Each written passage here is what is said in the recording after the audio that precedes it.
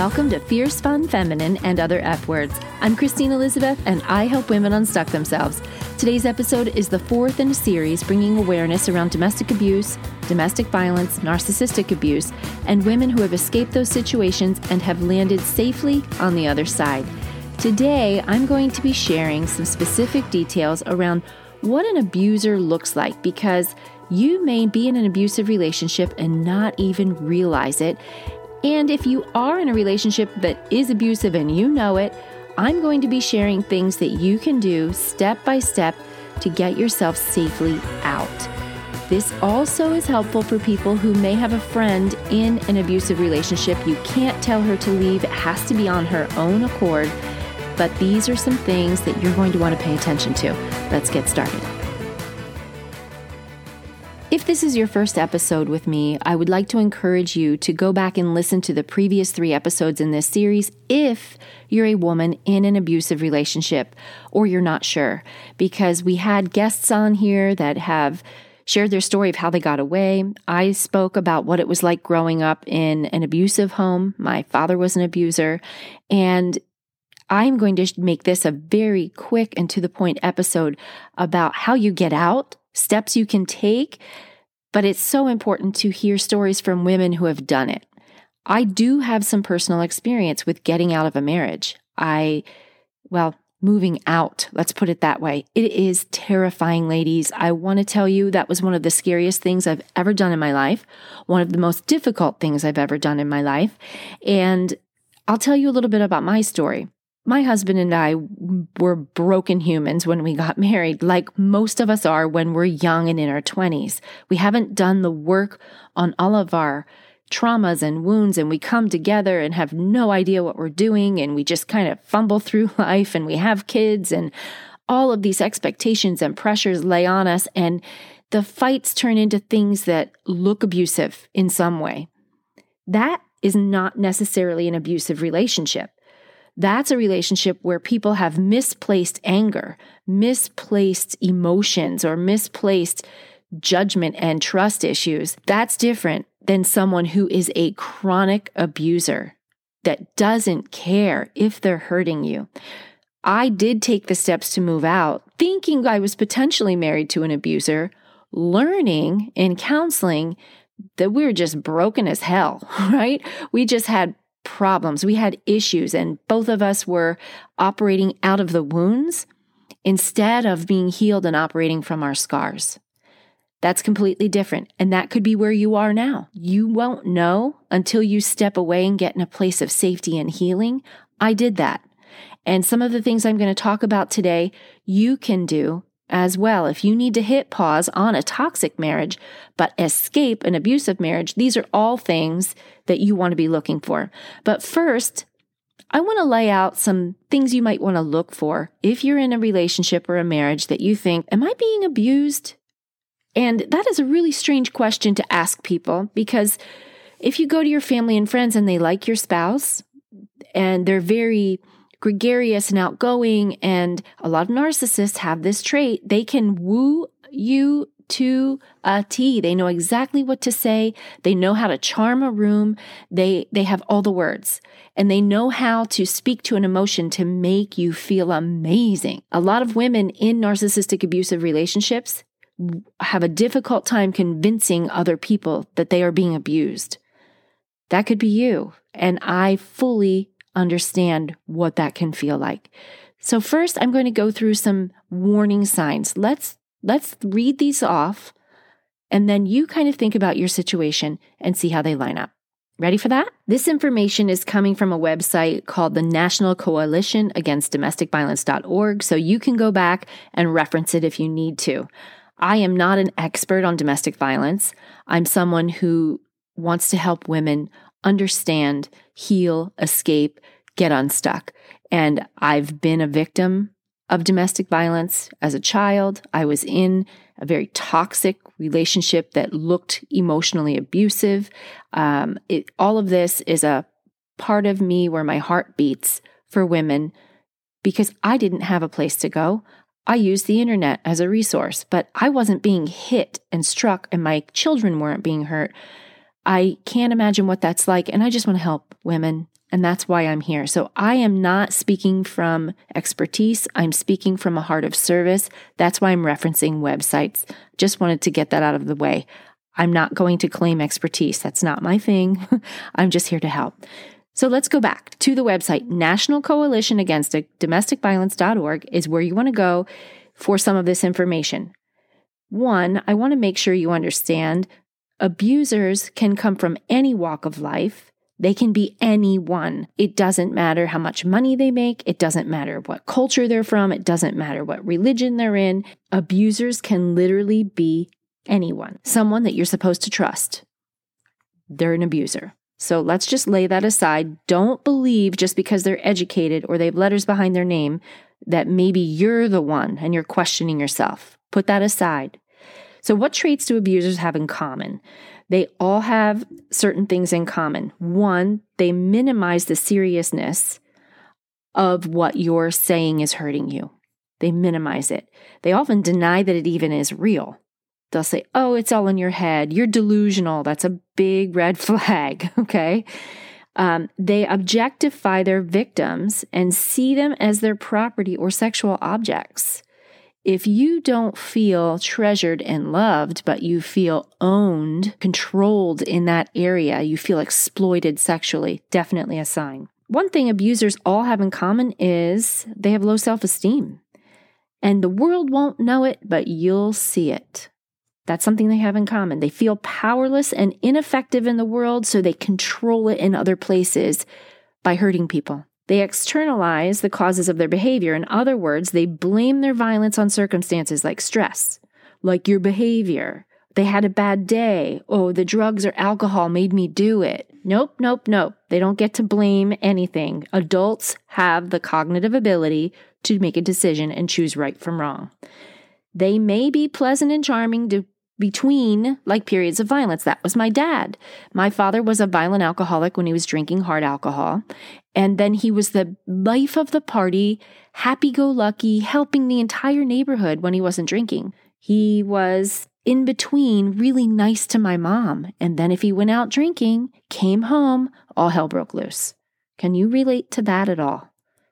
Okay, so what are some warning signs? Let's just say this is your situation. Your partner is extremely jealous, possessive. They have a horrible temper. They're mean to animals. My father loved his dogs, but when he was drinking, he abused my mother's little dog. It happens. Verbal abuse, name calling, yelling at you, shaming you, putting you down. They have very controlling behavior. We've covered this in previous episodes. They control your gas mileage. They control how much money you have. They control your time away. They control everything. They have old beliefs about rules for men and women and relationships. That can come out of a church background, but if it gets to the point where you feel you don't have freedom to express who you are and how you want to express how you are, you have a choice.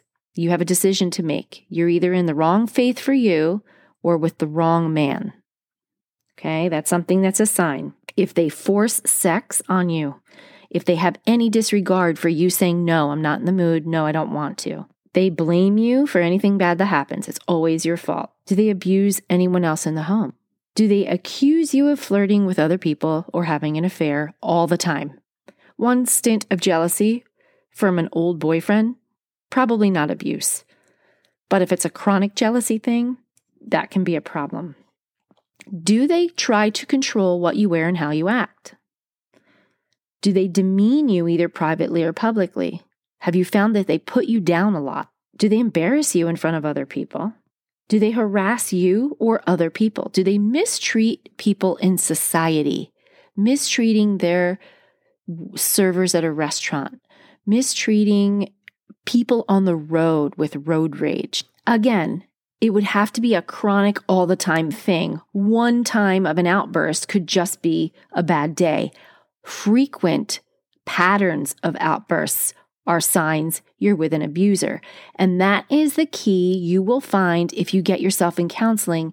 It is to look for patterns. So if you have one stint of jealousy, one stint of, hey, don't spend your money this way because we're short this month, or one stint of whatever, maybe 2 in a 6-month period, you might just be going through a hard time. This is a pattern that builds up over time. If you can start writing it down and seeing it with your own eyes and seeing, yep, or if you don't even have to write it down, you've lived it enough and you know, oh my gosh, yes. Now this is for people that are in emotional abusive situations. If you're being struck and hit and you're getting bruises and hurt and even shoved, that's different. You are definitely with an abuser. It is never okay. In the state of Washington, if you call the police because that's where I live, because you are being threatened physically, you've been shoved or hit, that person that did the shoving and hitting gets thrown in jail overnight. You can't even get them out. There's no exception to the rule at all. None. It came out of some type of court case years ago. I can't remember the name of it, but a woman was actually killed because the police left. They thought they had diffused the situation. They left the abuser in the home with the woman. He ended up murdering her. Now in Washington state, and I'm sure other states, there is a no questions asked. If this man put his hands on you, he goes to jail. Now, if you have a physical abuser, you may be terrified of that because you're afraid for your life when he gets out. Those are the kinds of things that now I'm going to talk about. We've talked about the signs of, am I in an abusive relationship? And if you are not, and you're going, duh, these things all make sense, I want to share something with you. They don't make sense when you're in it. A lot of times women in abusive relationships are sheltered from other people to be able to even ask questions or share. They question themselves. Their self-worth is so in the dumps, they have no idea they're being abused. They think it's their fault. This happens to very educated women. This doesn't just happen to a girl who grew up on the streets and married a family with a history of this type of behavior. This happens all across the board to all kinds of women. Abusers have the ability to take someone who loves them, who's vulnerable, who will give out of compassion, generosity, and love. They want to make their marriage beautiful. They will take that vulnerability and crush the woman. She will feel like it's all her fault, and she'll start to question whether it's abuse or not. And she'll take blame and think, no, I shouldn't have said that. I just made him mad. So if you're not in a relationship and you're listening to this, you're not in a relationship that's abusive and you're going, what? That's what this is. That's why I'm sharing signs of an abuser, because when you're in it, you question yourself. I was literally Googling several years ago, am I in an abusive relationship? What does it look like? So I'm speaking from a place of experience and knowing here. Okay, now I want to go into how do you get out? I did move out and hit pause. I was not being physically abused. I was not being struck. My children were not being physically abused. Animals, none of that. I just knew I had to get away. I did some of this and it was very scary and I wasn't afraid for my life. So this is going to speak to you if you were in a similar relationship as me. And it's also going to speak to you if you're being physically abused, and you that are being physically abused have to be extra careful. So first things first, okay, are you ready for this one? You need to find a secure means of seeking help. Phone records, call logs, computer browsers, all of that can be tracked. If you are in an abusive relationship and they want to look at your computer history, they can do it. You can go to the public library.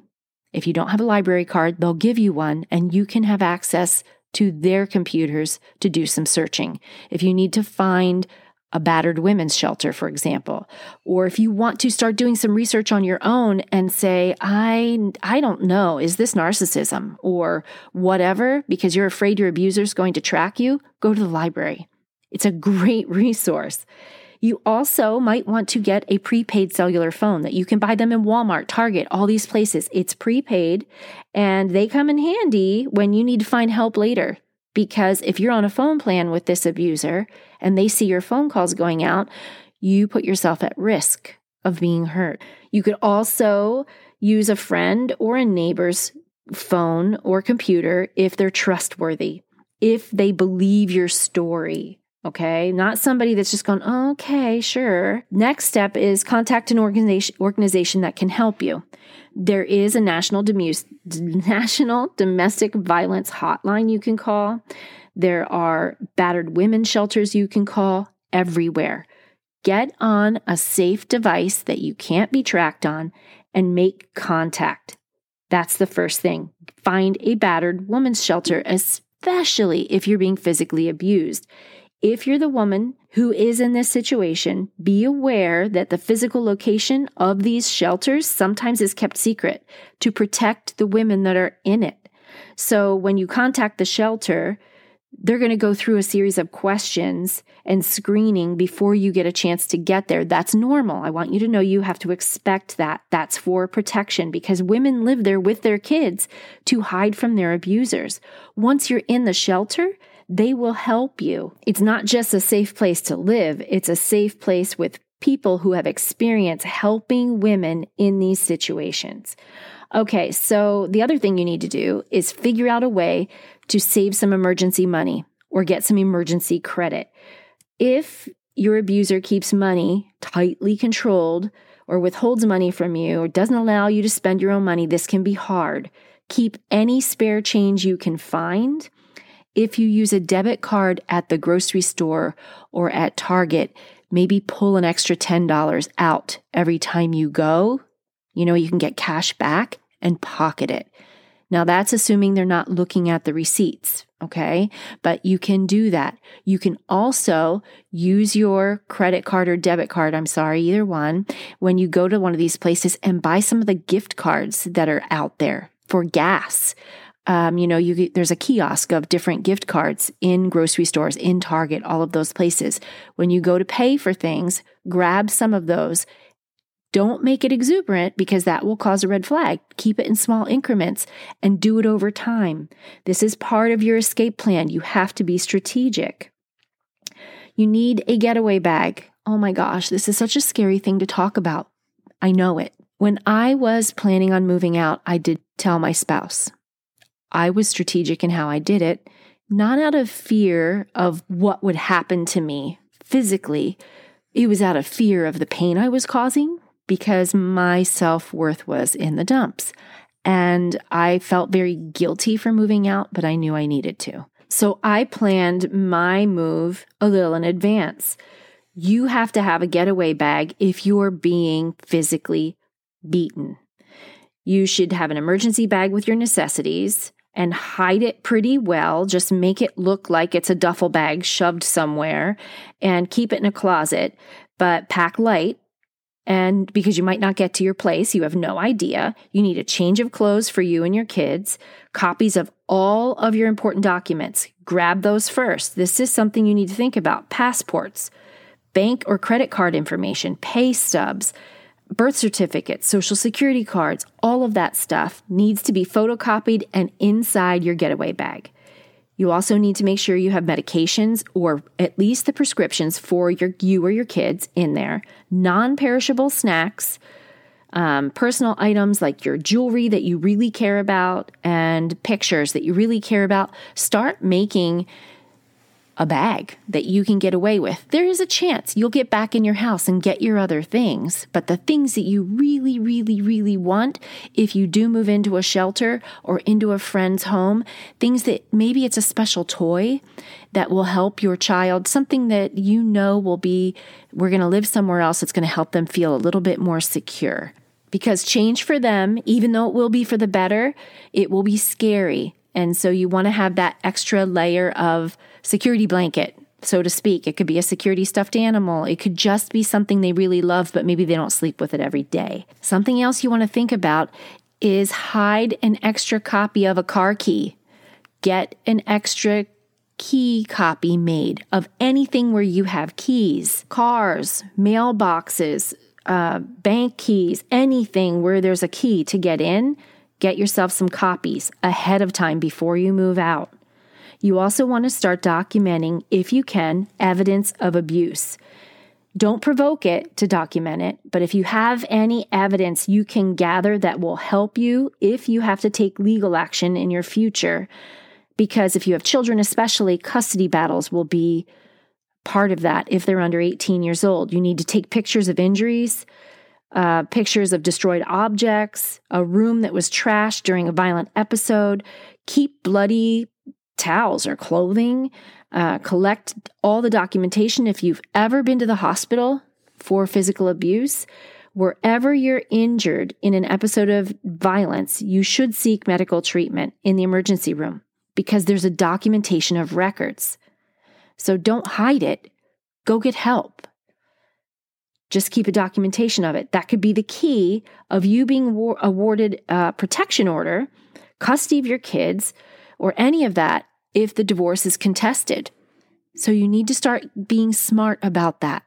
Be strategic. This is for your life and your future because I want you to live a life you love in peace and beauty. And right now, if you're in this situation, that's not where you are. So we're going to get smart and we're going to get tough. Here's another one you have to think about. Do you have pets? You need to make a plan for the pets.